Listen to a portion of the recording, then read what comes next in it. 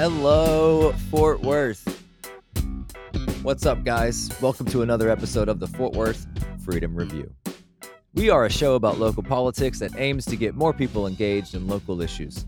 My name is Anthony Sosa, and today I'm here with Christopher Rose and Thomas Moore to discuss the 8 propositions that will be on the ballot for us in Texas this November, as well as a topic that has been on a lot of people's mind here in the state of Texas, as well as in the country at large over the past couple of weeks, which is the heartbeat bill. So we're going to get into that a little bit as well.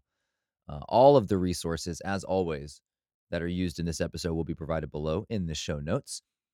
This podcast is made possible by the Justice Reform League, a Fort Worth-based nonprofit. You can sign up for our newsletter and get updates on Fort Worth political news and deep dives into local issues at our website, justicereformleague.net. We are no longer at .org. We are now at justicereformleague.net. Still the same website, still a place you can listen to the podcast. Feel free to contact us if you have any episode ideas or if you have any responses to what we say in this episode or any of the episodes. We'd love to hear from you. Also, if you have any recommendations for additional stories for us to cover, you can contact us at Twitter, at FW Review, at FW Review. And you can also send us a Gmail at fwfreedomreview@gmail.com. And now to the show.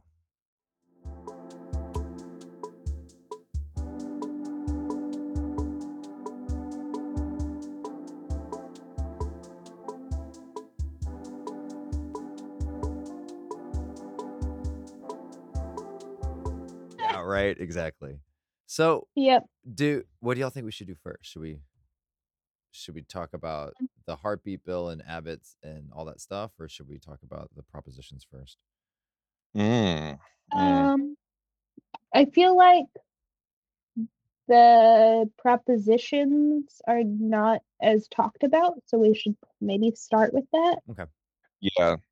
Just because, Agreed. like we were saying before you showed up, Thomas, that like there are already so many, like there's so much information and so many opinions going around about the heartbeat bill that like we won't have like a ton like fresh stuff to contribute. It'll be more just like diversifying and just having a little conversation about it. Okay. How does that sound, starting with the propositions? That sounds good to me. So we got these in the mail. I imagine they're still going out. So maybe, listener, by the time you hear this, you've gotten this in the mail. I believe every Texas resident is going to get one. It's from the Secretary of State of Texas Elections Division, but it says current resident on it. Doesn't have a name on it, so people probably might just throw it out because it says that. But if you open it, they're telling you all 8 propositions that are going to be on the table for November. So whether or not there's like local elections in your area or not, there likely will be some, and we're going to talk about the Commissioner's Court on next episode. There will be everywhere in Texas. There'll be these 8 propositions, and I've already seen like misinformation or confusion about these, like on the Texas. It's either the Texas or the Texas Politics subreddit. This morning, I saw someone thinking that one of these was already law, and like getting really mad and upset about it. And I was like, it's not yet. Like it might be, but we actually get to vote on that. So like you're jumping the gun on that. It's actually not a law yet. So we'll go through. There's only 8. Last time there was 10. So this is a little less. And to be honest, like I was kind of surprised that they weren't as sneaky. Yeah. With them. Does that make sense? You know what I mean? Like they're normally like confusingly worded and like unclear about what their intentions are. And that's not really happening here with any of these. Did you guys, I guess before we get into them, did you guys have a chance to go through all of them and think about like a yes, no? Have you thought about how you want to vote on them? I kind of wanted to do that with y'all. Okay. Because I started reading through them and then I was like, the Professional Rodeo Cowboys Association. I know nothing of them. Yes. Like or the Women's Professional Rodeo Association, #feminism. Sure. Yeah, just like top one, I was like, yeah, I'm gonna wait to decide on some of these. Fair enough. No, I think that's a wise decision. So let's do that. Let's go through them. Explore that with y'all. Yeah. So Proposition 1, it says proposes a constitution. Here, before it's every single one of these is a constitutional amendment, which is weird that we have to like change the Constitution to let a rodeo association fundraise. But and I actually kind of want to maybe down the road at some point go through the Texas Constitution, because I've heard it's huge and ridiculous and like way more cumbersome than a lot of other ones are. And I guess it's because every time we've come up with new laws, like we're amending this document. So I don't know. That's just something that was like weird to me. Like I highlighted it first because I was like, oh, that seems important. It's an amendment. And then like I got through all 8 of them and I was like, every single one of these is a constitutional amendment. Like maybe it isn't that significant. I don't know. But so anyways, yeah, I'll continue reading what it actually said. So proposes a constitutional amendment expanding the circumstances in which a professional sports team charitable foundation may conduct raffles to raise money for the foundation's charitable purposes. The proposed amendment would allow professional sports team charitable foundations of organizations sanctioned by the Professional Rodeo Cowboys Association or the Women's Professional Rodeo Association to hold charitable raffles at rodeo events. Great. See, this is what I think is like. Yeah, I think this is like lazy law, law writing, or there's like some loophole in the Constitution. But it's probably the first one, because they're only being specific about rodeos. Yeah. Like, I know they already do a lot of that stuff at like baseball games and stuff, but you would think that you would word it to include other things, because probably what's going to happen is you're going to have some other type of event that comes up that doesn't fit the purview there, and then you're going to need another constitutional amendment, and then everything's just more complicated. Yeah. You're right, actually. I think I read into it what I thought it meant, if that makes any sense. Rather than actually just like taking it as literal word, which is what you should do with these things. I think you're right, Thomas, because when I initially read this, I was like, yeah, like, yes, organizations should be able to fundraise. Like, that's kind of how I looked at it. I was like, of course they should. Like, a sports team should be able to raise money for their team or whatever, like that seems like a duh. But that's not what this says. It's only for rodeos. It's only organizations that are sanctioned by Professional Rodeo Cowboys Association or the Women's Professional Rodeo Association. Which now the other thing I'm gonna have to do is actually, because they'll say it's an amendment saying this, but notice it doesn't actually give you the actual amendment. So I'm gonna have to go and do a little bit of research to see what it actually says. It does. Well, at least on the mailer, the mailer they sent out, it actually does. So it says it'll be worded like this on the ballot. It'll be worded: the constitutional amendment authorizing the professional sports team charitable foundations of organizations sanctioned by the Professional Rodeo Cowboys Association or the Women's Professional Rodeo Association to conduct charitable raffles at rodeo venues. So again, boring bureaucratic language. Yeah. But it's if you're wanting to go find the bill itself, it's HJR 143. That's what Proposition 1 is. So you can go search. And I guess it didn't occur to me, but I can put all of the link to the actual bills in the show notes. So if you want to go read it yourself, you're welcome to go do so. I'll do that. Yeah, the article that you sent to us has the links in it too. Oh, okay, good. Well, that saves trouble then. Just as one. So what do you think? So what are y'all going to vote on that? I mean, like, yeah. I mean, I'm for anything that allows charity. I'll probably vote yes on it. But I would really like it to have been written better. Yeah, I initially put yes on it too. That's what I was thinking. But like now that because it's not inclusive. And here's my other question. The question that comes to mind is, okay, is the PRCA or the WPRA, are they private organizations or are they public organizations? I'm assuming they're private. It doesn't sound like it's a state thing. Yeah, it does just sound like it's like just very specifically giving power to those organizations, which is a little weird. Yeah. And so like if and I don't know, and maybe should have gone and looked that up before we did this episode or something, but that's something we can find out, like we can go look at these Screw it. Let's do it right now. I'm gonna do it live. We're gonna do it live. Let's do it. Hold on. Okay. Okay. Get him, Bill. Let's see.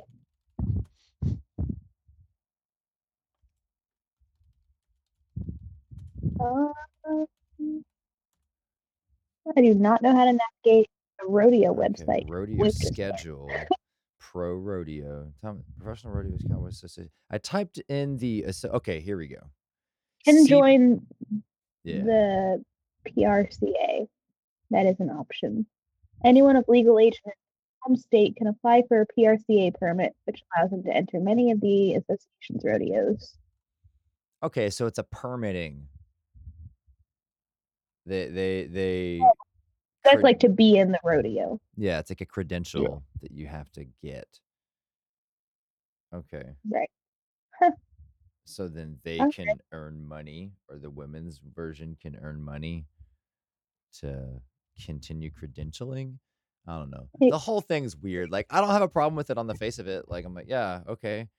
But it's like, you have to, if you want to be a member, you have to pay $300 to get your permit. Yeah. Like, it's not to continue credentialing. It's whatever else they want to do with the money. Well, yeah. Well, exactly. But I mean, these types of things, that's a whole topic in itself. Like, should these things even exist? Because essentially they're gatekeepers. It's, you got to pay $300 to do this thing, or you can't do it. And it's like, we kind of talked about this, I think, when Amber was on a few months back in regards to like social work, because she's now a licensed LMSW or whatever, but she had to like do all of this stuff to get this license. And there's all these barriers to entry, just to, even though you have a master's degree, you should just be able to go out and get a job. But you can't, because you have to get licensed and you have to pay some other social work to observe you for X amount of hours, and you have to pay them to do that, and then they can write off on your thing or whatever. And so like that's not what's happening here. I don't know anything about the rodeo. I've never competed in that, and I don't think any of us have. But like it's just letting them fundraise. It's just, I don't know. It's kind of like, okay, so what? Like, I'm for anything with charity, like you said, Thomas. Like, it sounds good to be able to conduct charitable raffles at rodeo venues, but why the bottleneck of organizations sanctioned by these people? Right. Yeah. And why do you need a constitutional amendment? Like, if this was just a regular bill, I wouldn't even be mad about it. But okay, this is okay, but this is going to be in the fucking Constitution. And when I've been told that our Constitution is already kind of contradictory anyways, mostly because like we'll add stuff and we won't really take stuff out. Yeah. You know, so it's like, why are we muddying the waters here? Why? Yeah. So I don't know. I guess. Yeah, I don't know. I'll probably vote no on it, just because it's like, convince me. Give me a reason. Give me a reason. I might look around, see if anybody's got any opinions. See if anybody who like is a big rodeo person is like, oh man, God, finally, this would solve so many problems. Let me explain how. You know. So, but unless that happens, yeah, give me an argument for it. I mean, the more I'm thinking about it, I'm like, if they're charging anyone who competes in the rodeo in Texas $300, probably a year or something, like, and how much does it cost to like run an entity like that? You're probably doing fine. Like, do you need to fundraise? Like, I don't know. Okay, let's continue on, I suppose. Okay. Proposition number 2. Also known as HJR 99, which is why I think, because they put the bill numbers in here, I think that's what confused people. Like, oh, these are laws. It's like, well, they were passed, but these are actually going to be propositions.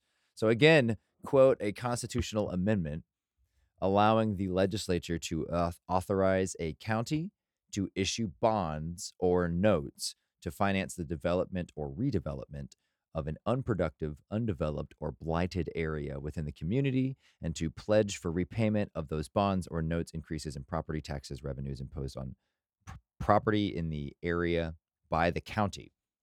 So, and then it kind of continues on to like give context and say that the Constitution gives the legislature power to authorize an incorporated city or town with such bonds. So like the city can do this stuff, but the county can't do this stuff. And so like, so this is an amendment that allows counties to do the same thing that cities do in regards to like raising money through bonds to deal with specifically unproductive, underdeveloped, or quote blighted areas in the community, which is like I don't like the wording on that. And I see what they're saying, but it's like we could have probably worded that better. But like I had to learn a new word for this. what? Ad valorem tax revenues, which is basically just a fancy way of saying probably going to be property taxes. Okay. Yeah, I meant to look that up. I forgot. Yeah, ad valorem. That's actually in here. I think on a couple of the props they refer to ad valorem. So yeah, I'll continue reading on. So, the Texas Constitution gives legislature the power to authorize an incorporated city or town to issue such bonds or notes, but does not expressly give the legislature the power to grant the same authority to counties. The proposed amendment also provides that a county that issues bonds or notes for transportation improvements may not pledge for the repayment of those bonds or notes more than 65% of the increases in ad valorem tax revenues each year. And a county may not use proceeds from the bonds or notes to finance the construction, operation, maintenance, or acquisition of rights-of-way toll roads. So it's like you can do this for stuff except for building toll roads, and then you can't raise property taxes more than 65% to help pay for it. Is essentially can you not raise taxes by more than 65%, or can you not use more than 65% of the raised taxes or of the increase in the taxes toward this purpose? Yeah, so I guess the wording of it may not pledge for the repayment of those bonds more than 65% of the increases in ad valorem taxes. So there are how much you can increase it. It just says that when you increase it, you can only use 65% of the increase toward this purpose. Correct. Right. Correct. So what do y'all think of that? I guess I'll finish. I'll read what it's actually going to say on the ballot. The constitutional amendment authorizing a county to finance the development or redevelopment of transportation or infrastructure in unproductive, undeveloped, or blighted areas in the county. They stuck with that one sentence. I'm sure this sounds helpful for places that are outside of city limits, that aren't, or that a city might not be addressing. Yeah. Like this is already happening in cities, so it sounds like I'm all for, redevelopment of transportation and infrastructure. Yep. Yeah. I don't have a problem with this. I mean, it seems we need more mechanisms, bureaucratic mechanisms to make it possible to have improvement in certain areas. Now the blighted thing. Probably one of the reasons, if y'all remember, that was one of the reasons why we had problems with the voter suppression laws, because a lot of people can't get to ballot boxes and stuff. I think this is a good thing, but I think they need to follow it up with some other things. Yeah, I agree. I mean, yeah, certainly, but on its own isn't enough. And then I think this is I think maybe some people will be suspicious of this, thinking of gentrification, being like, oh, it's gonna make that easier or provide more money for that, and that's certainly a possibility. But it's not just explicitly for that though. Like it certainly could be beneficial. It's kind of up to the people in the county, the commissioner's court, to decide what they're gonna raise or when they're gonna raise bonds for certain things. And I think you are gonna have a lot of people. Cities, so like it's not going to change anything in cities, and I mean, you can like, have the city might have one priority and the county might have another priority. That'll certainly happen. I don't know if that'll happen here in Tarrant County. But I mean, in certain cities and certain counties, like, you have disparity in what people want to do with what. So, but I think you're right. I think for our purposes here, this will essentially, I mean, it'll pass at the statewide level, but here in Tarrant County, it'll give, the outskirts of the area the ability to get more, infrastructure, which is good. The more we need more infrastructure. Period. Sorry. No, you're good. So I guess we're voting yes on that one, it seems. Yeah, I'll probably vote yes on that one personally. I probably will too. Thomas, what about you? He's muted himself for a moment. I think we all seemed in agreement on that one. Yes, There we go. I would vote yes on this. Sorry, You're good. Jordan was giving Thomas his wake up juice. There you go. Nice. It's Red Bull, everybody, just so we were Red clear. yes. Proposition number 3, SJR 27. So this was a Senate bill, not a House bill.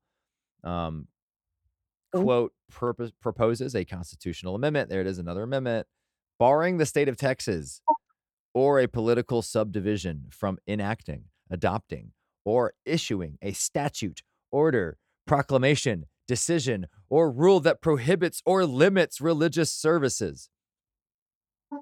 The proposed amendment would apply to religious services, including those conducted in churches, congregations, and places of worship in the state by a religious organization established to support and serve the propagation of a sincerely held religious belief.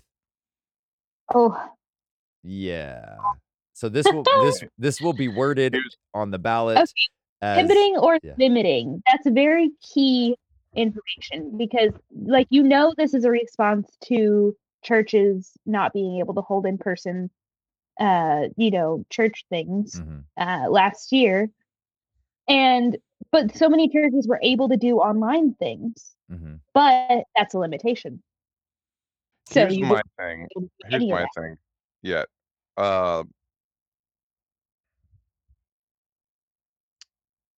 In times of pandemics, things like this, governments should be able to limit things. I'm not saying they need to be able to impede on everyone's lives, but people are dying. Like, my old church that I grew up in, they had to shut down for a month, and this wasn't the government's doing because that many people got COVID. Several people died.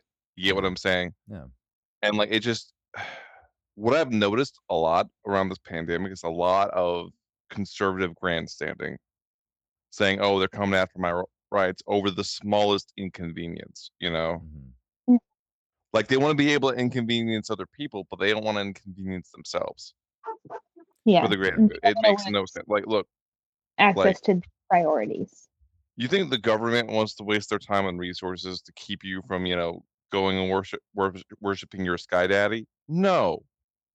They just want you to, not be dead and not be in the hospital and maybe be alive. Yep. How dare they? Yep. How dare they? Yeah. Yeah, this one seems very much like just a Republican, grab at religious people. That's it. I mean, it's pandering. I'm sure it's probably been lobbied hard, like during the session this spring. I'm sure churches or some sort of religious organizations were really pushing for this.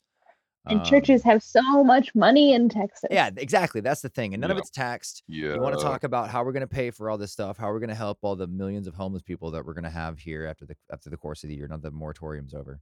Like, how are we going to provide for them? That's what you're talking about a second ago, Thomas, with like being inconvenienced. A lot of this is just like a very individualistic perspective where it's like me, yeah. I'm inconvenienced. The government's infringing on me, but they're not concerned about like us. They're not concerned about America as a whole, as a society, and going like, look, all of these people are suffering. All these people will continue to suffer unless we get our shit together as a company, Jesus Christ, as a country. They are.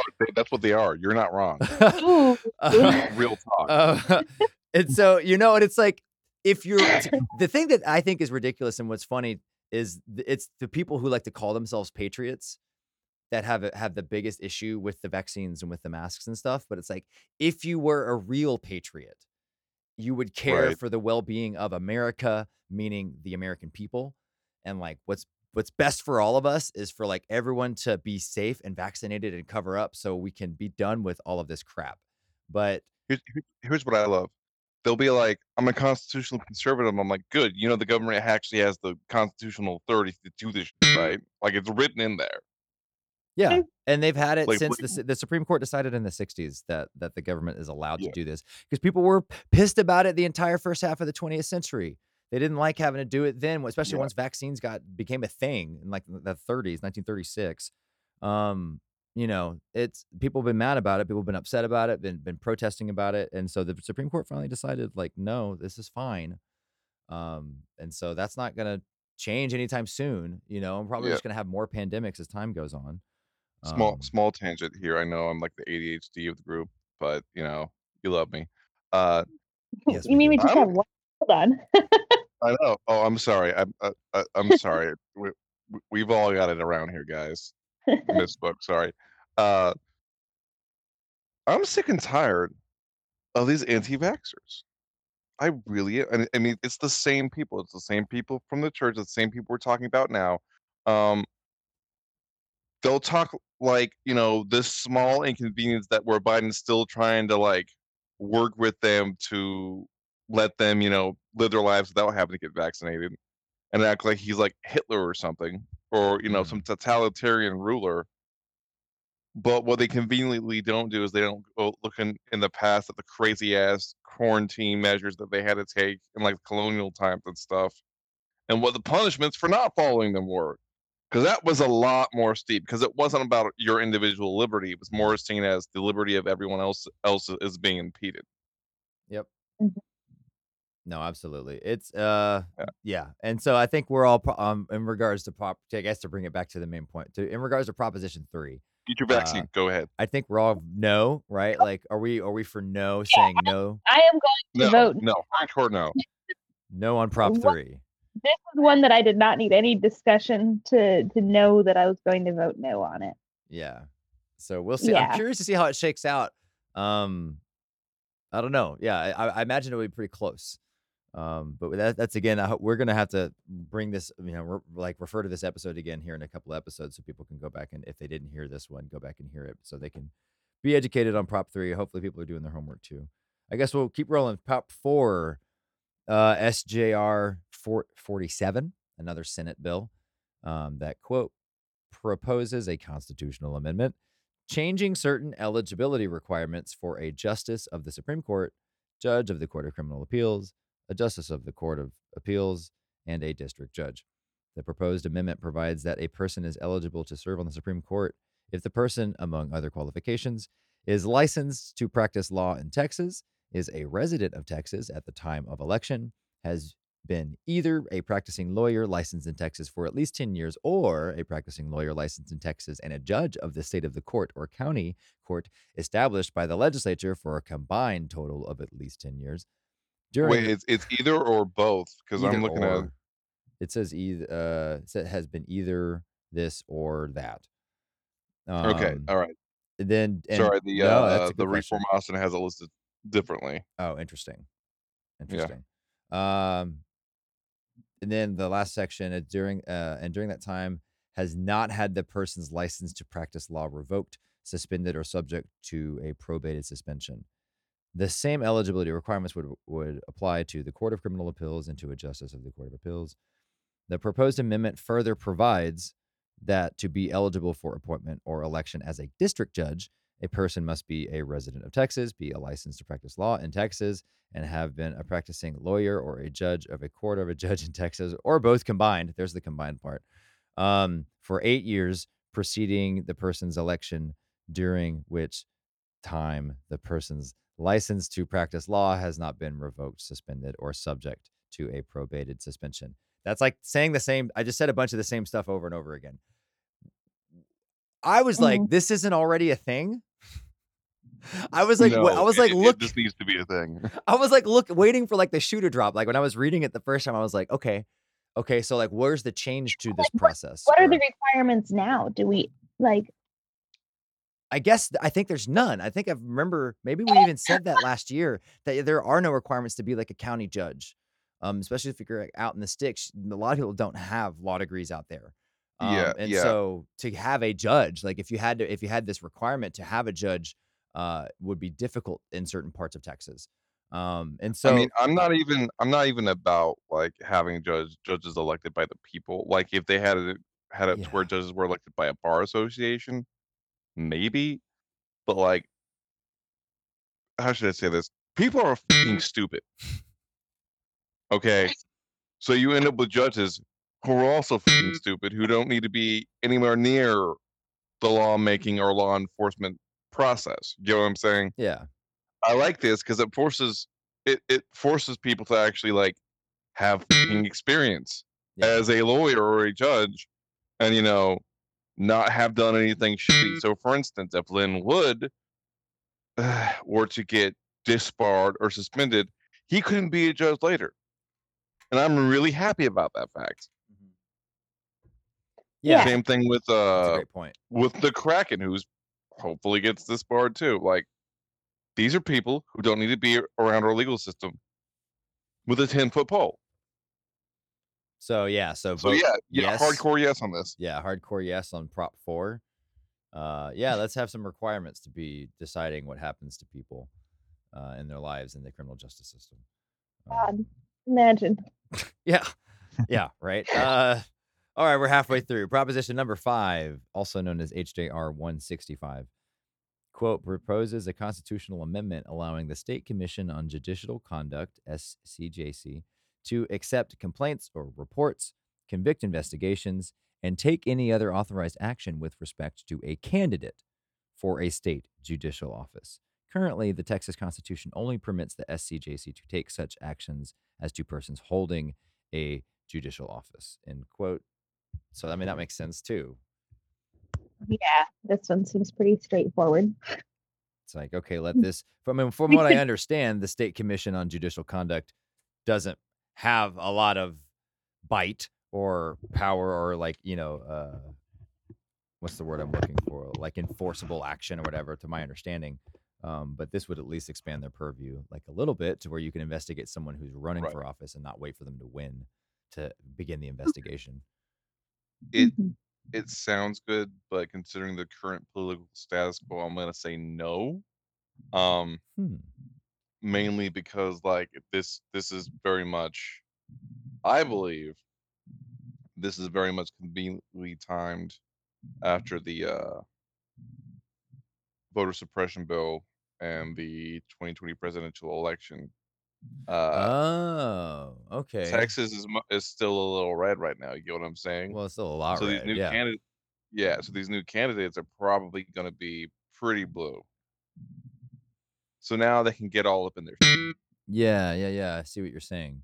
So it's essentially giving the state more power to investigate people running for office, but the state, in the state of Texas, is run by Republicans and corrupt Republicans at that. So this would be giving them another tool to investigate, political opponents potentially, which is totally with the law, just true. not who's making it. Yeah, and so that's a pickle, man, because like you kind of come down to, because like that's, oh man, yeah, I don't know, because like it's a partisan thing, and it certainly will probably have a negative impact on Democrat candidates in Texas.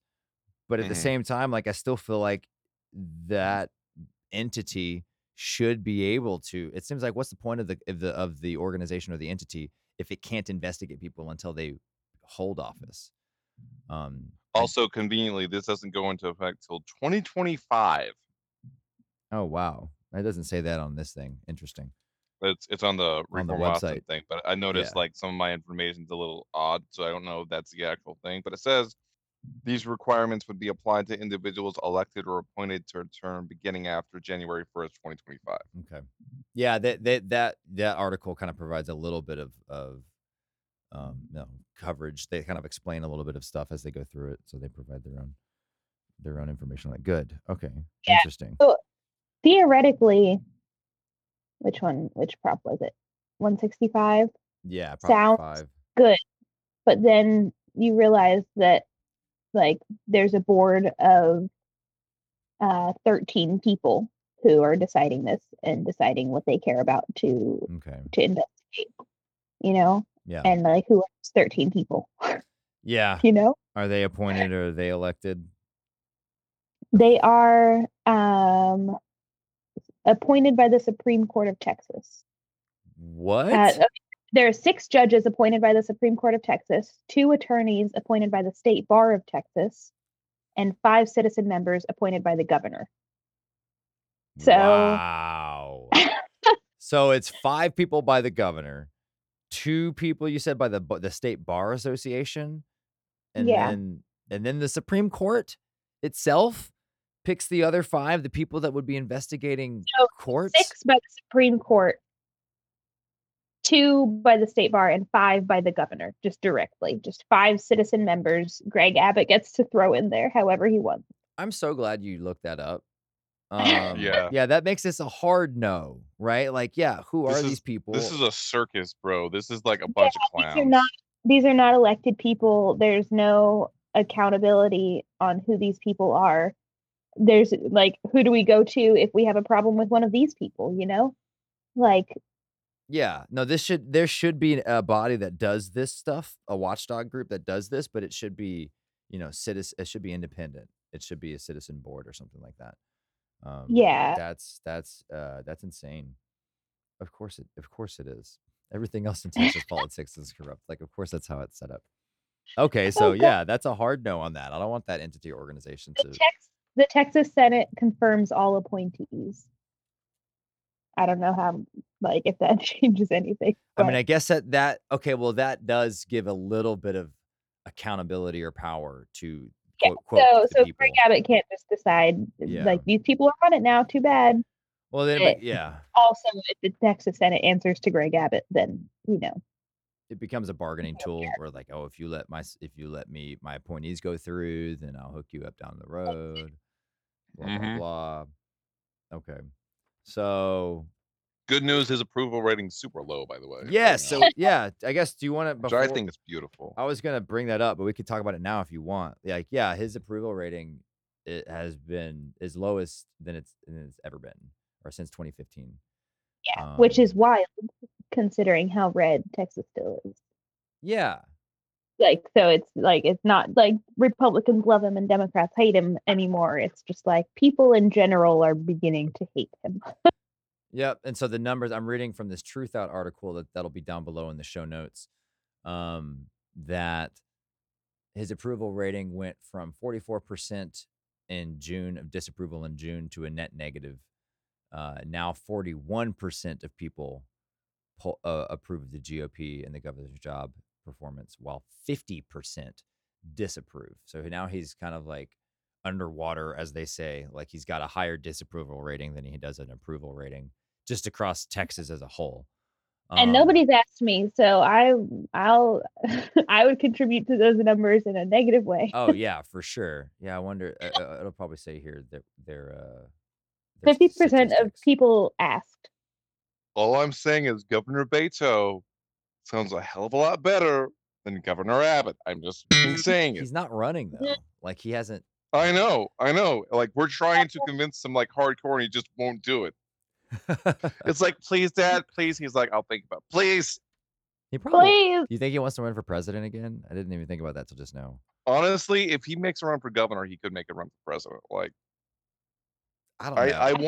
I want him in some position of leadership. I don't know. I'm gonna briefly represent Amber and say that he's got a better chance at running for president than he does for Texas governor. Yeah, I think so too. I think his political career. A lot of nationwide support. Yeah. But here's the thing, though. But not here. But he's still going to need that experience before he gets taken apart, because you're going to have these moderate Democrats who just die, who are just like, we need something slightly more conservative, someone with the experience, right? I mean, he's been a congressman. Yeah. But we need he's going to need a little bit more on his resume than just a congressman to be president, because, like. Would y'all vote for McConaughey? Huh? Would you vote for McConaughey? I think over Abbott, yes. Depends on who he's running against. Even though it goes against my principles, because I believe in, voting for people who actually have experience in like politics and everything. Mm-hmm. Like, I think that's one of the problems with Trump was, this guy didn't have a social sciences degree. He didn't have a political career. Everyone's like, oh, he's not a politician. That's great. I'm like, no, that's not great. He's going to have no idea what the he's doing. And guess what? He had no idea what the he was doing. Yeah, pretty much. Don't get me wrong. I think McConaughey would still be better than Abbott, just in earnest. But I mean, that's how low you the need bar somebody. Is.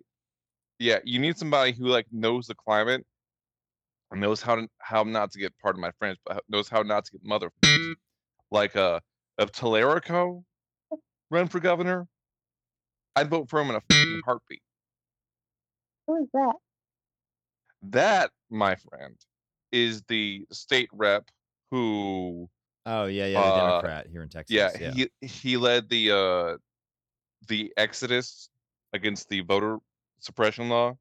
To DC, where they Like all fled the state. if Dan Patrick hadn't have broken procedure, which he's technically not supposed to be able to do, that bill would have been killed. He also almost killed the critical race theory bill in a similar fashion. He Like that is because they ended Batman. it didn't. It did. No, yeah, it was like it looked like it wasn't going to make it through before the end of the session, and then they ended They up. had snuck to. it They in at the literally had last to second. like go on overnight and do that shit. Like they had to pull some like they. In both cases, they had to break procedure a little bit. In Dan Patrick's case, he may have done something against the Texas Constitution. Which, here's my thing: if it gets ruled like that, can that even be signed into law? Yeah, that's the whole thing. Him being under indictment for 5 years and still not being, it answers all these questions to everything he's handled in the meantime, depending on his image. Absolutely. Okay, let's get back to the propositions. We got 3 more. Proposition number 6, SJR 19, quote, proposes a constitutional amendment establishing that residents of certain facilities have the right to designate an essential caregiver with whom the facility may not prohibit in-person visitation. The proposed amendment would apply to a nursing facility, assisted living facility, intermediate care facility for individuals with an intellectual disability, residents providing home and community-based services, or state-supported living center.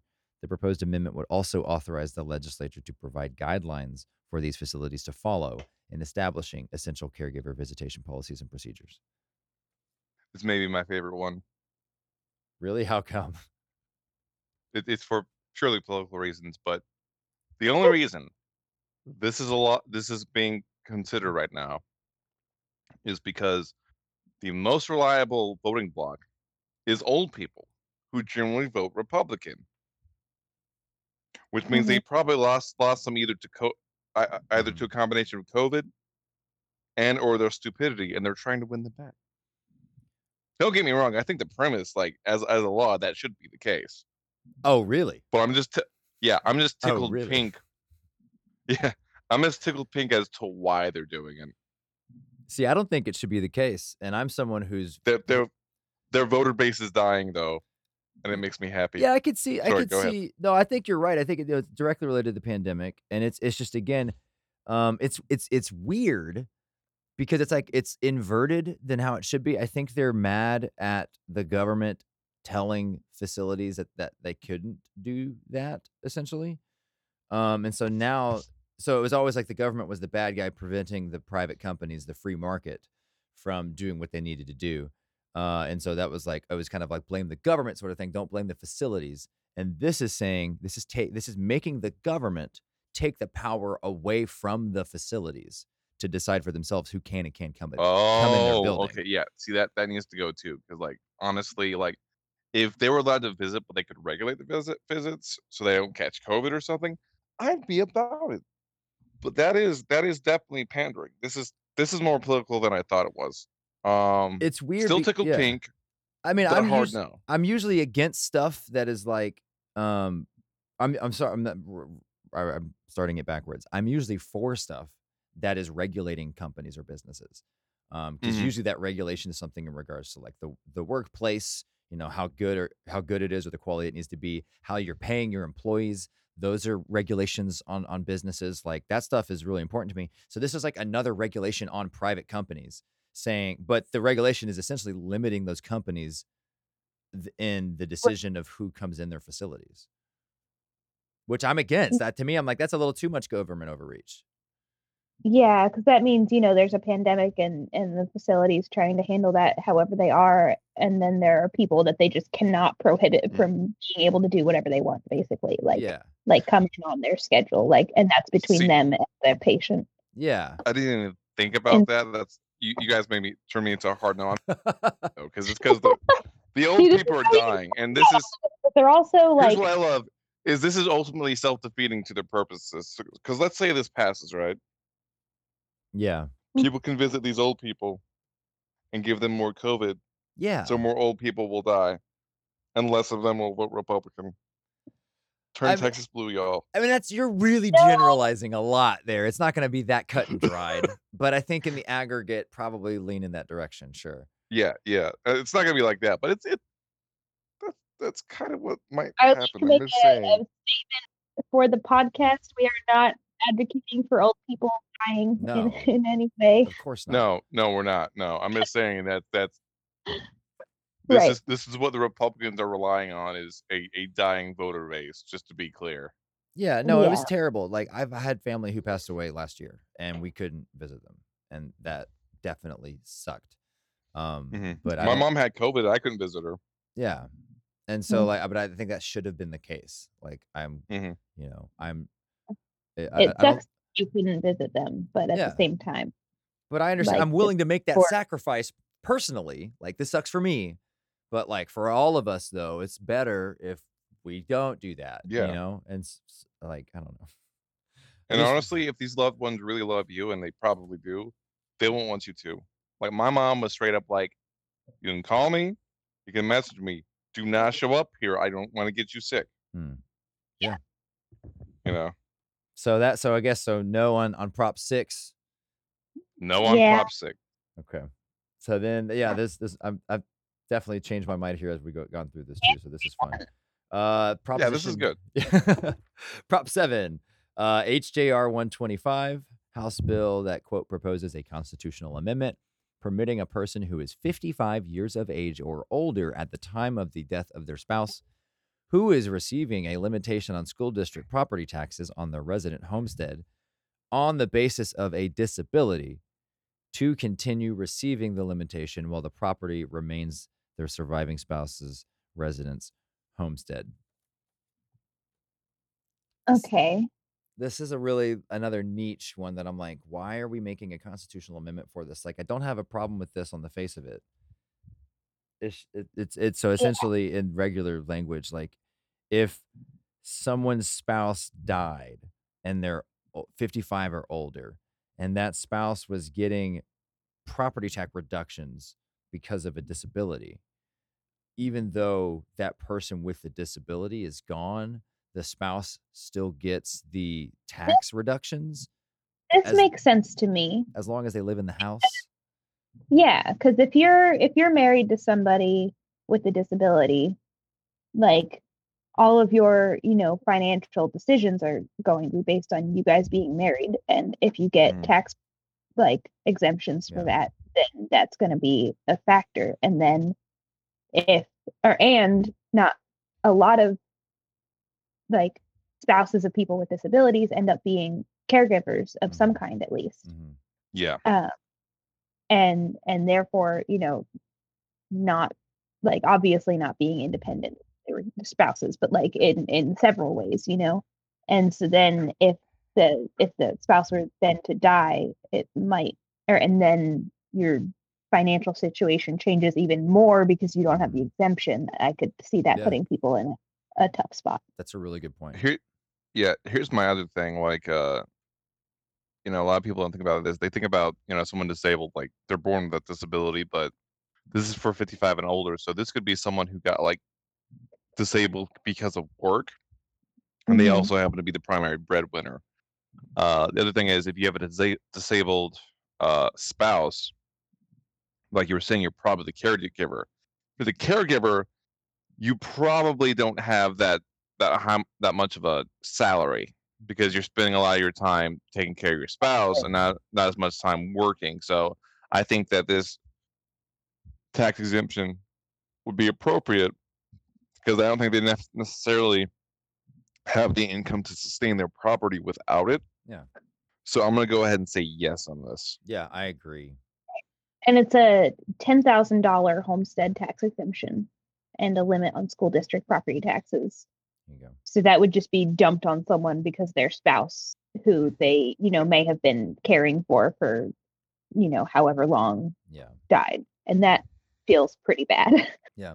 Again, when it comes to taxation, like it's important to ask, like, who are we taxing, and how much are we taxing them? If we're trying to, have as much money as possible to do all the stuff that we want to do, like one of these is an infrastructure bill, right, or an infrastructure proposition. Like, if we want to have the money to do all that infrastructure, we got to tax people. But is the spouses of disabled people like the people that really we need to be taxing, or is it more like the people who have a lot of money, like corporations? And I said people who have a lot of money like corporations because apparently corporations are people too, which doesn't make any sense, but that's the way it is currently because of Citizens United. So here's what I love. Remember when I was saying towards the corporations also? Most of the people here are Christian, and most of these businessmen claim to be Christian. What happened to like defending the rights of orphans and widows and people disabled and stuff? Why are you letting them pay taxes when you're not? Oh yeah. I mean, that's what the hell's wrong with them? At least that's oof. It doesn't make sense from a biblical perspective because they're not religiously Christian; they're culturally Christian. They're Christian because the status it gives them. If they were in Afghanistan right now, they would be the most devout Muslims you've ever fucking seen. It's possible. I mean, it's tribal. It's about whose team is best, whose team wins, and Christianity became a part of that. I do have friends that are of the faith and actually do read the Bible and actually do practice the stuff. Good. Like they're out there. Ones are really good about it. That's why I'm so mad at the motherfuckers who are faking. I'm like, no, these people, like, you are killing these motherfuckers because everyone thinks they're you, and they're not. Who are Christians and who love people about it, and it's wild. Yeah, but I know a lot of people who don't do that. Yeah, I know way more, unfortunately, who don't do that. Yeah. So one more. We got one more. So that was a yes on that one, right? We want to make sure that these people aren't under the tax burden. Yep. And then Proposition 8, the last one, SJR 35, proposes a constitutional amendment authorizing the legislature to exempt from ad valorem taxation. There it is again, property taxes, all or part of the market value of the residence, homestead of the surviving spouse of a member of the United States Armed Services who is killed or fatally injured in the line of duty. The Texas Constitution provides a property tax exemption to the surviving spouse of a member of the Armed Services who is killed in action, but the current exemption does not include members of the military who died during their service due to injuries sustained that are not combat related, which there are, I don't want to say a lot of, but they happen every year. There are dozens of people who unfortunately it is a lot, but I mean, it might be in the hundreds. I don't know. Our military is a lot of people. But there is a small percentage. Well, you have to think about this. Texas actually has 50%. Like Texas residents make up about 50% of the U.S. military. It's interesting. Yeah, we got. So you're probably going to be in the thousands for this. It's a big deal. I don't think it goes far enough, honestly. I think they need to explicitly state that it also covers members of the military who were severely disabled because of their service. I think they should get that too. I know we mentioned disability in the first one, but just so we have that legal protection, it needs to be in there twice because there's going to be some motherfucker that skirts around that to get their money. Yep. Yeah, and definitely having redundancy and stuff like that when you're providing services for people, I think, is a good idea because, like you said, you're gonna have those bureaucratic mix-ups where somebody falls through the cracks, and the more safety nets you have, the better. Yeah, I don't have a problem with this. I agree. I think it maybe even should go further. Yeah, I think so too because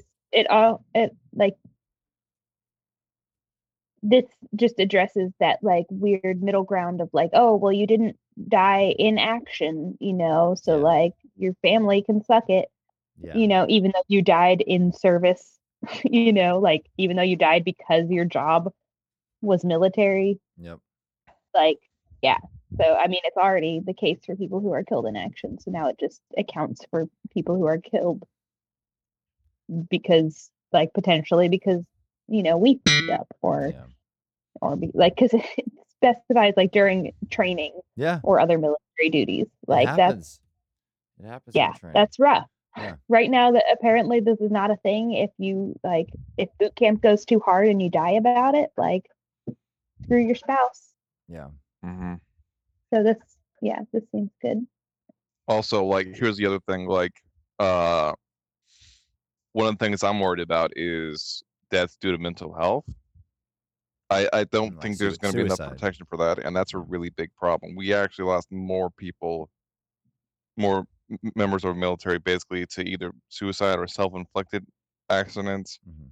than we did in actual combat, and it wasn't even close. Yes. So I really think that this bill, it's going to be a yes, but it needs to go further. Like, I need a lot more on this I too, think because it could be interpreted to include, like, mental health. Like if somebody, is struggles like due to their job, which is a hard Yeah. one, Yeah. and ends up, dead because of it. yeah, it could be, but my I think it could concern, be interpreted, but it might not always be. yeah, So my concern is that Texas doesn't exactly have the best track record with mental health in the first place. exactly. And you're gonna have some motherfucker who wants to circumvent that whole veteran thing, and that's how they're gonna do it. Yeah. And those people deserve to be punched directly in the face. Yeah. Point blank. Sorry. I don't. Yep. We don't condone violence. I don't know about that. No. We're not advocating violence, but we're saying that the people do deserve to be punched. You shouldn't punch them, but they deserve it. Exactly. I don't Like, know. I try just- not to judge. yeah. I don't judge people. I don't know what people deserve. I don't punch people either. Speaking of hyperboles, guys, I'm sorry. No, it's good. So I guess those are the props. Again, I guess I'll go down the list real quick one more time and recap before we move on to the last segment of today. Prop 1 was a yes, right? Is that what we said? Or a no? Did we say no on the charitable foundations of the rodeos? To the charitable foundation, unless somebody can convince us. Yeah. Yeah. No, Yeah. No until otherwise convinced. Okay, so then prop 2 on the Yes. transportation and infrastructure and stuff. So that was a yes. Prop 3 was a no on the churches. Yeah. During the state not being able to limit people going to church or whatever. Services. Yeah, so no for 3. 4 was a yes on requirements and restrictions on who can become a judge. Yeah. So it's a hard yes on Prop 4.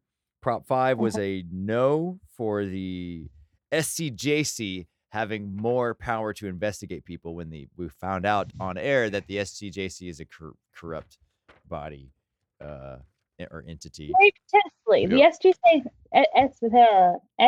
SCJC is set up to be a corrupt body. Thank you. Yeah. I don't know about the people that are on it right now, but it is not. Yeah, it has a lot of freedom. It's very sus. It's a sus entity. We need to look more into it. Prop 6. Yeah.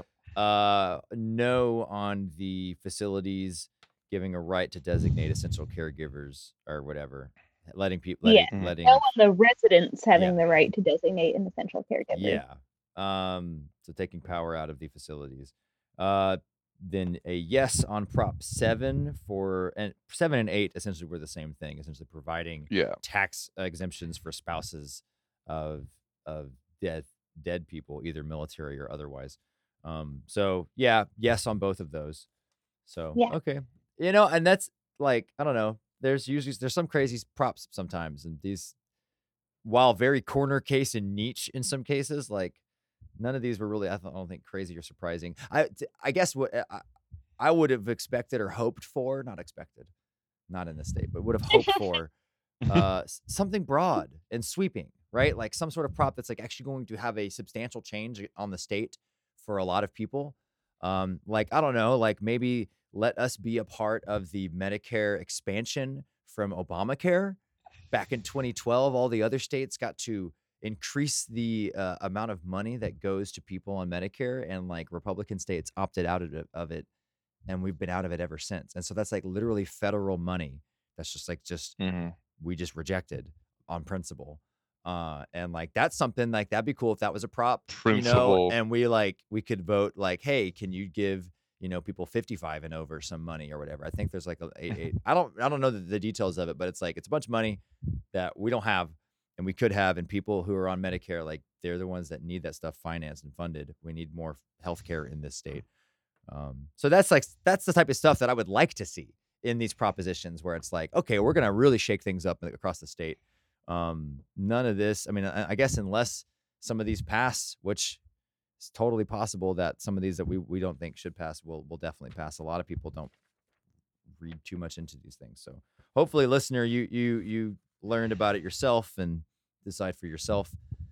I mean, I don't know. It's hard to segue into such a serious topic for the rest of it, but like everyone knows by now because it's been like 2 weeks, right? About the heartbeat bill that is now law until the Supreme Court says otherwise in Texas. Yeah. What do y'all like? What do you want to say? Yeah. I don't know. I want to focus on the fact that it might not stick around because the Department of Justice, I hear, has filed a lawsuit, and I hear several other people are looking into it. And that is great. The meantime sucks a lot for everyone who needs an abortion right now. For everyone who's out of the 6 weeks right now, and we don't know how long it might take to take legal action. Yeah, so that kind of sucks. Absolutely. Yeah, I was hearing I guess 2 weeks ago, whatever, the night before the first, when was the first, like on Thursday or something, that our clinic here in Fort Worth had when the day started 100 people that they were trying to get in and out essentially before the law changed. And the doctors had to stay up there. I think they got out by midnight. I'm not sure. Like when I heard the thing, it was in the afternoon, and they're like, we still have 30 people here, and it's like 6 or 7 in the evening. Yeah. It's so, I mean, just like to trying to be one of those people who are trying, like waiting, in line, hoping that you get taken care of. Yeah. I just God, that must have been. Whew, Yeah. do not envy anyone in that position. Here's my concern. I don't think this is going to stop abortion. I think this is going to incentivize illegal abortions, especially the late term ones. Of course. The ones that historically don't just succeed in aborting the child, or the fetus. They also succeed in ending the life of the mother. Yeah, because it's. I think it's interesting. We were talking about healthcare earlier. That actually, access to healthcare is one of the things that actually lowers the abortion rate. Of course, exactly. Yes. Yeah, like give you an example.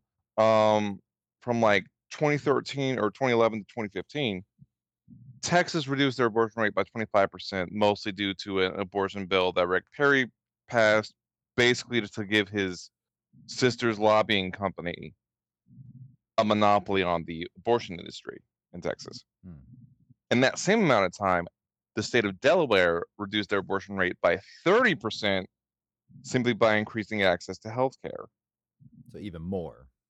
And they also expanded their access to abortion. It's weird. Abortion is one of those things where the more you make it accessible, the less you're going to need it in the future. Yeah. Because it allows women to take control of their lives and fix their economic situation so that when they're actually ready to have a child, those children aren't in the same economic situation they found themselves in. And so abortion isn't as necessary for them. I think the Republicans know this, but also abortion, since at least Reagan, has been one of their key mark issues.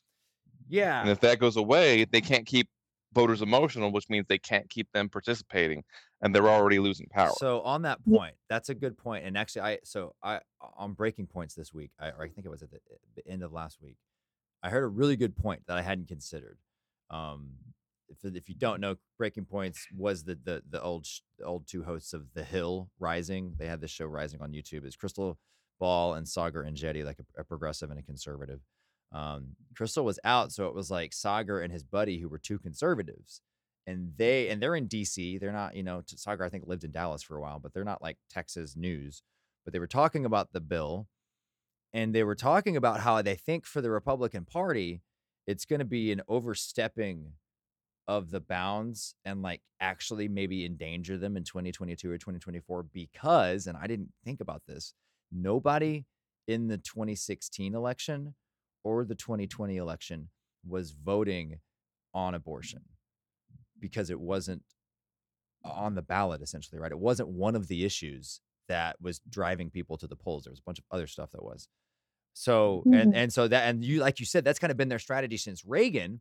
They've kind of been making slow successes over the past 20 years, but like little ripples, like not big sweeps on Roe versus Wade. And now that it actually looks like Roe versus Wade is in danger, it's going to activate a bunch of people who haven't voted on that issue and maybe haven't voted, that will. And so like those numbers are not, we haven't seen in the past 8 years, maybe you could say 12 years, that we'll kind of see because of this scare of like, oh, Texas is doing this. So I thought that was interesting. Abortion's going to be their new anti-LGBTQ thing, because here's what happened. You know, they were hardcore about it, and Trump kind of abandoned that.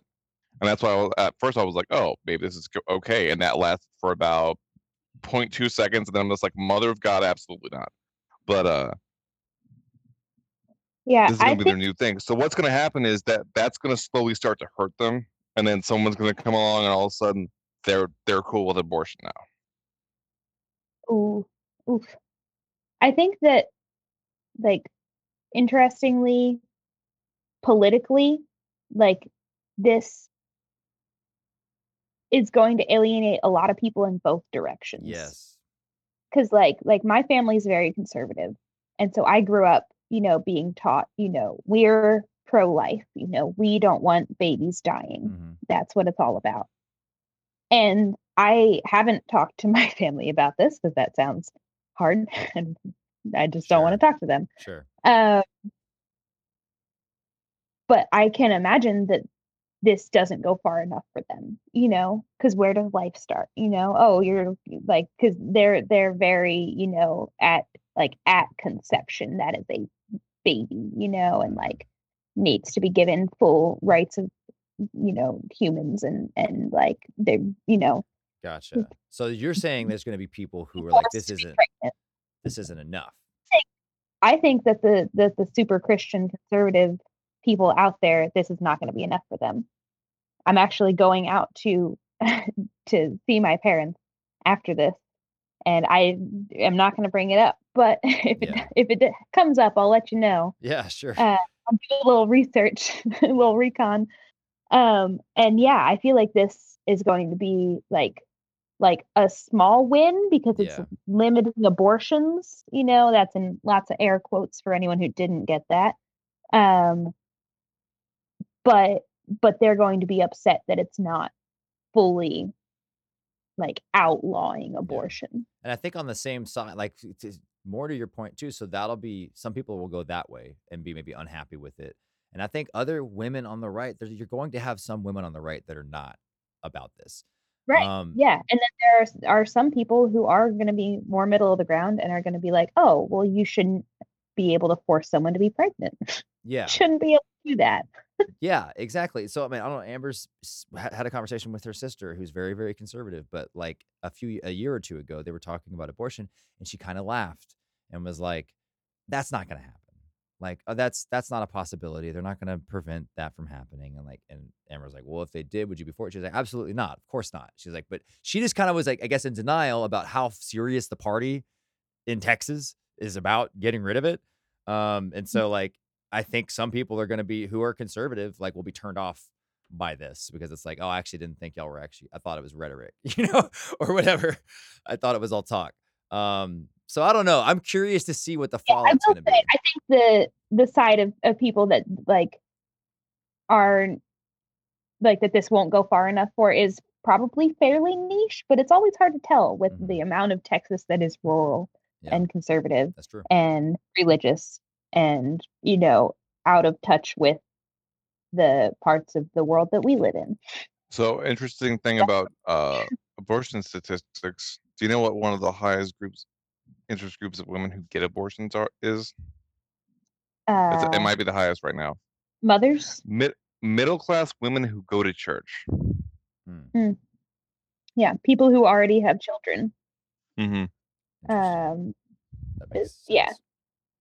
usually, I think Washington I think State. that's a big part of that statistic too. So Yeah, I want it's to. All kinds of people get abortions. You, Yes. listener, this is love going someone. to split the Republican Party a little bit. Say that again, Rose. I said you, anyone who's listening to this, you love someone who has had an abortion. Yep. Yep. You Very might not true. know it. Very true. They might not feel like they can share that information with everyone in their life. They might not want to share that information with people. But like we all love someone who's had an abortion. We all like have no idea what people are doing with their bodies unless they share that with us. And I love that, Yep. you know? And I hope that we quickly resolve this issue in a way that lets people still do whatever they want and need to with their bodies. Yep. I was telling my students that if you think the government shouldn't tell you that what you can and can't put in your body in regards to drugs is a thing, which I believe. I believe all drugs should be legal. You can't tell me what I can and can't do or whatever. Exactly. If you believe that, then it should apply the exact same logic to abortion because it's the same thing. It's the government telling human beings what they can and can't put in their body. Yeah.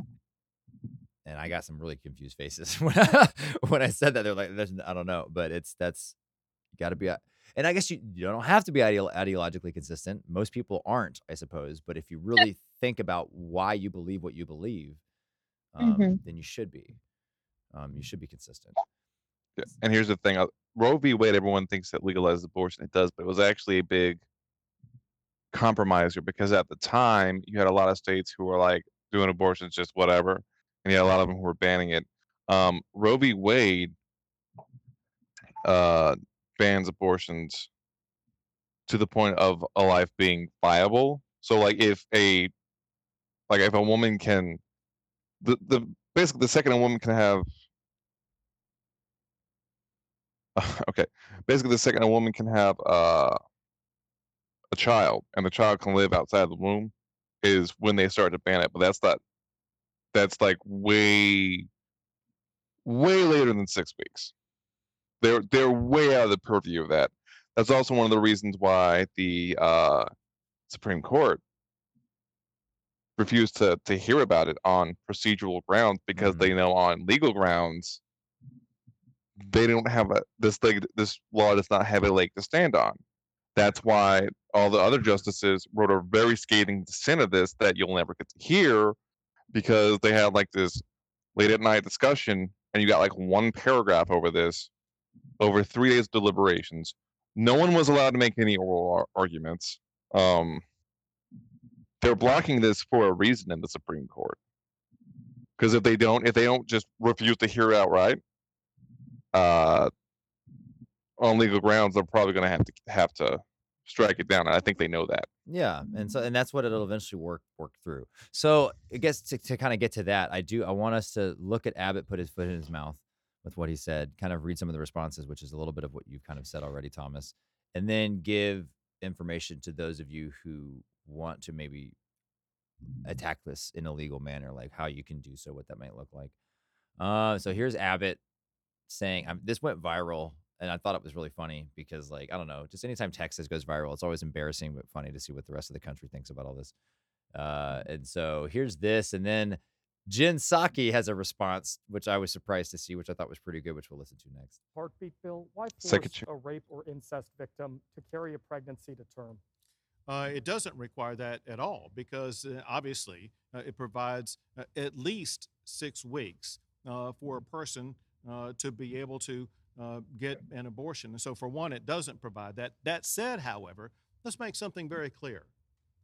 Rape is a crime, and Texas will work tirelessly to make sure that we eliminate all rapists from the streets of Texas by aggressively going out and arresting them and prosecuting them and getting them off the streets. So goal number 1 in the state of Texas is to eliminate rape so that no woman, no person will be a victim of rape. but in addition to that, we do want to make sure that we provide support for those who are victims of rape. And we have organizations that we as a state support, that others support, to make sure that anybody who's victimized that will get the support they need. Are you planning to increase support for those moms once those babies are delivered? Absolutely. That last question was Oh. pretty good. If you're listening to this in one headphone, there's like a left-right thing going on, so you might need to pick up the other earbud if you missed what there was going on there. Yeah. So the rape, he ended up talking about rape, I think, more than he talked about abortion there in that Yeah. clip. So he said at least 6 weeks. In what world do you have at least 6 weeks to deal with it? Why did he throw in that phrase? Because you don't. He is ignorant, and this is what got it. This is why it went viral, because he just demonstrates his ignorance of like how the female body works and how biology Yeah. works. And Or our record with rape. By Oh, the way, yeah. Yeah. depending on what statistics you have, on a good day, 3 out of every 1,000 rapists will go to prison. Yeah. So we're clear. We don't even Yeah, rapists process. out on the streets. Where is he gonna find all these rapists out on rapists are in your home, Yeah. you know, like they're especially in the case like of incest that he mentioned, like Yeah.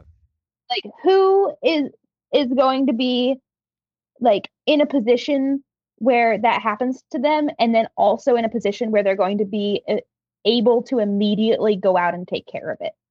Yeah. You know? Yeah, That's absolutely. just not a thing. That's just completely, he lives in a delusional land.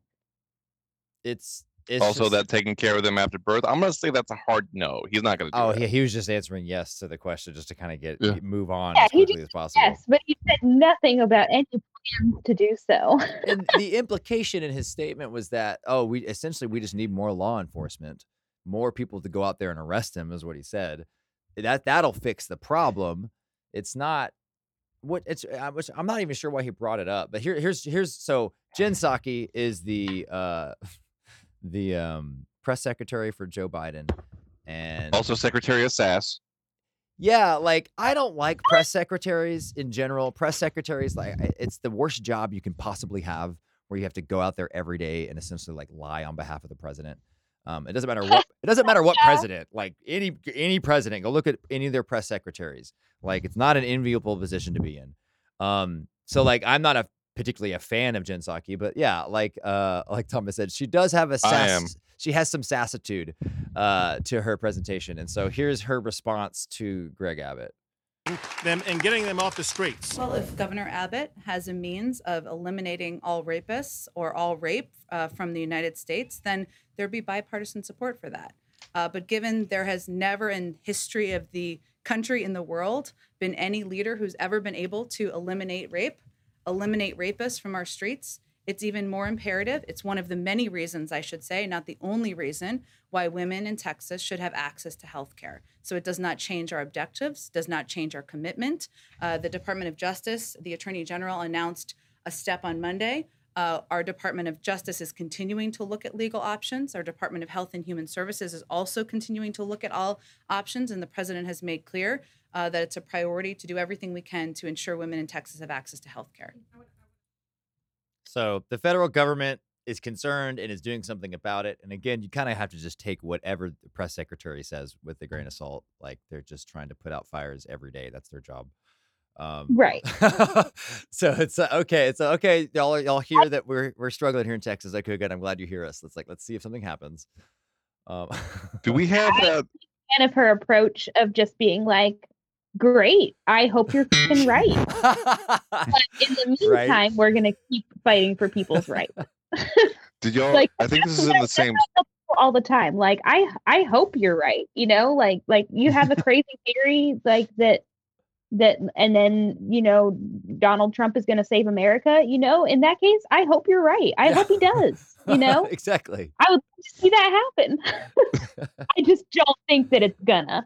You know, that's not how things work. No, this is either in the same scrum or one of the ones before that, but some male journalist tried to say something about abortion to her. She's just she said something to the effect of, well, you being someone who doesn't need one, I'm not sure why your opinion's valid here, but Yeah. Yeah. So there was, like I said, it went viral. And so a lot of people ended up having a lot of opinions who normally probably don't know anything about Greg Abbott, or like, oh, this MFer right here. So one person essentially said, other issues aside, a fact check. This is Lauren Kelly from Twitter. It's all in the article below.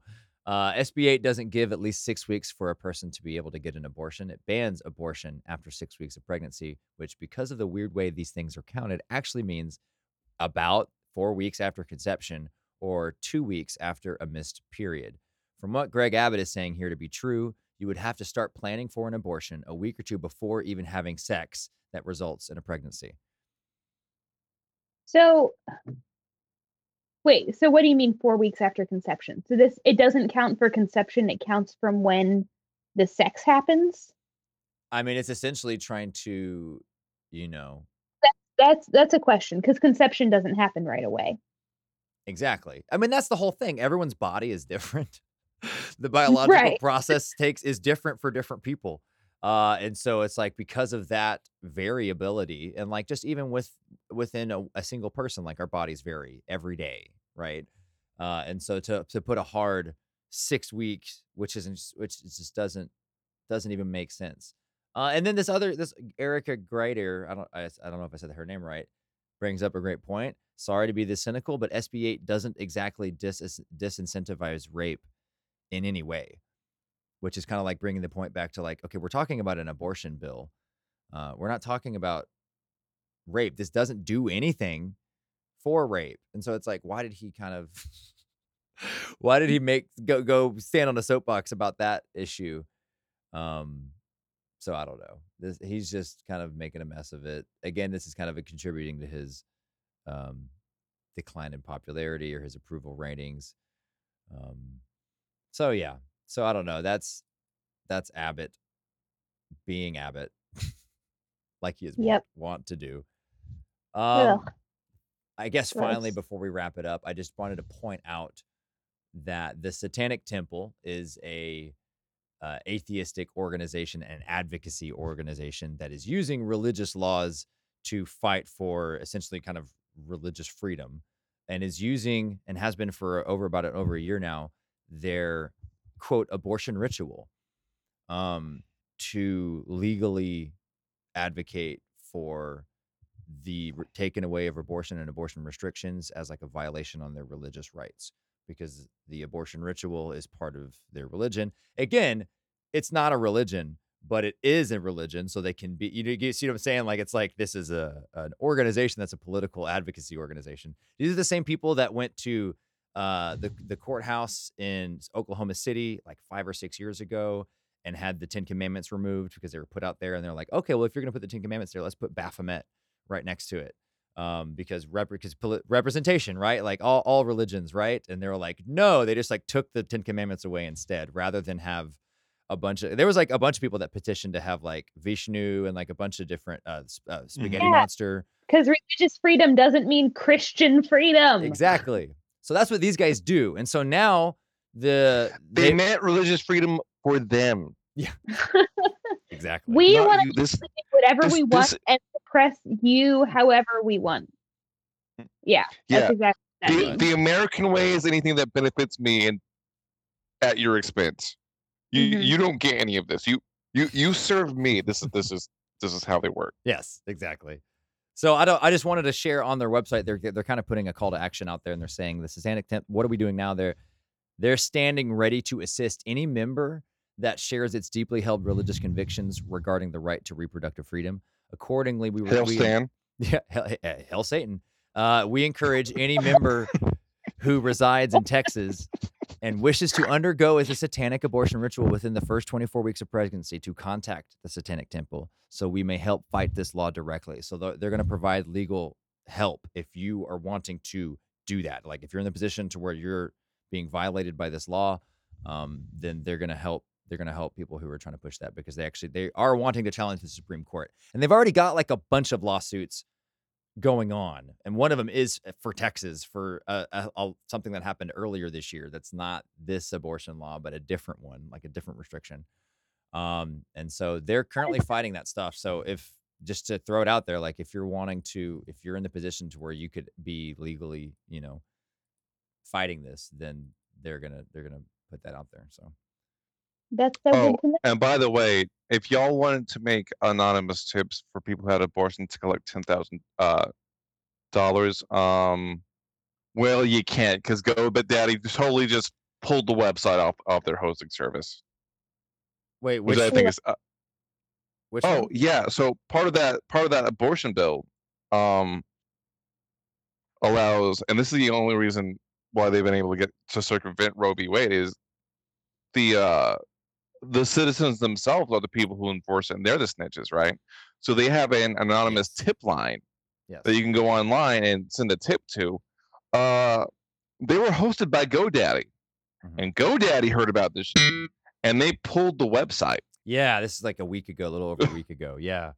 And unfortunately, they're back up. It's the same hosting What? site. Yeah, it's the same hosting site that hosts 4chan and Oh god, the Parler. the Parler. Yeah, it's the same. So they're back. But yeah, there was a slight victory where they took the site down for a period of time.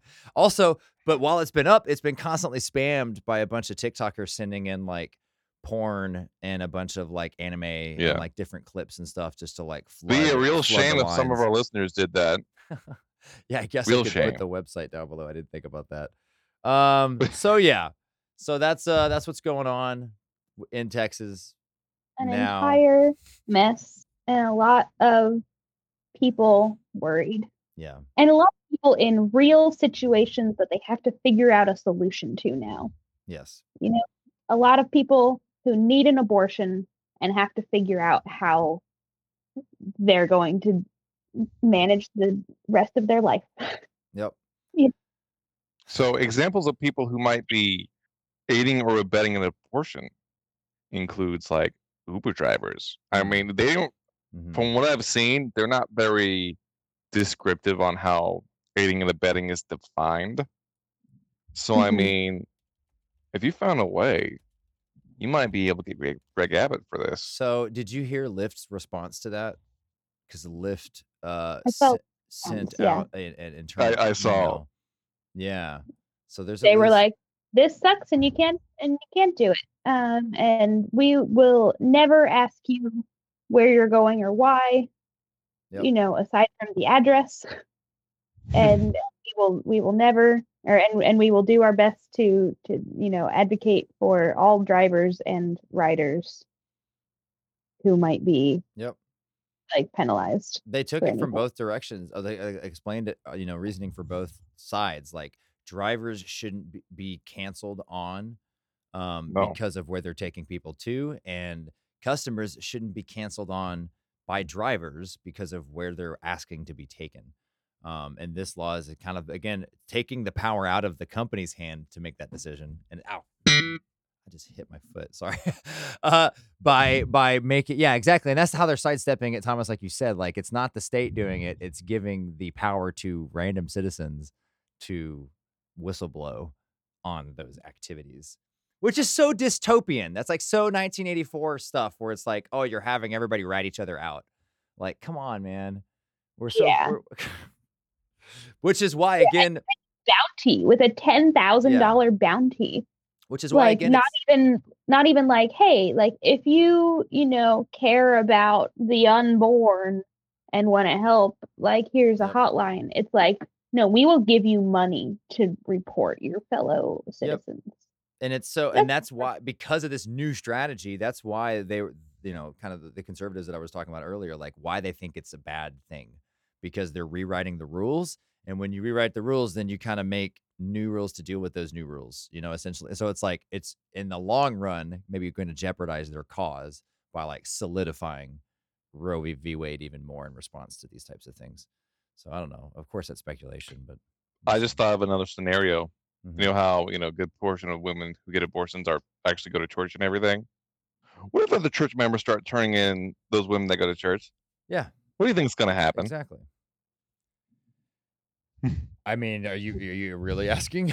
Like, You know. Oh, yeah. There's going to be some pandemonium. It's going to take like one or two of these things to go off, and all of a sudden, you're going to have some slightly different opinions on abortion from the religious right, because that's hurting their bottom line, ultimately.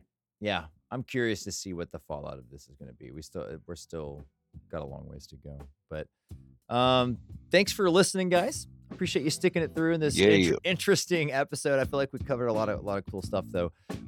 Real quick before we're done, I do want to say, please hit us up on Twitter at FW Review. Send us any recommendations that you want, any questions that you may have.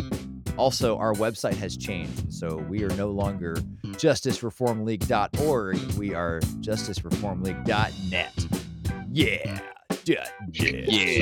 So it's the same website. Sorry, we had to switch it on you guys. But that's where it is now. It should be accurate.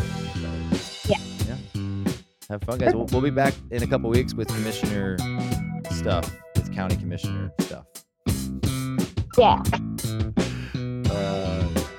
Love you. Bye.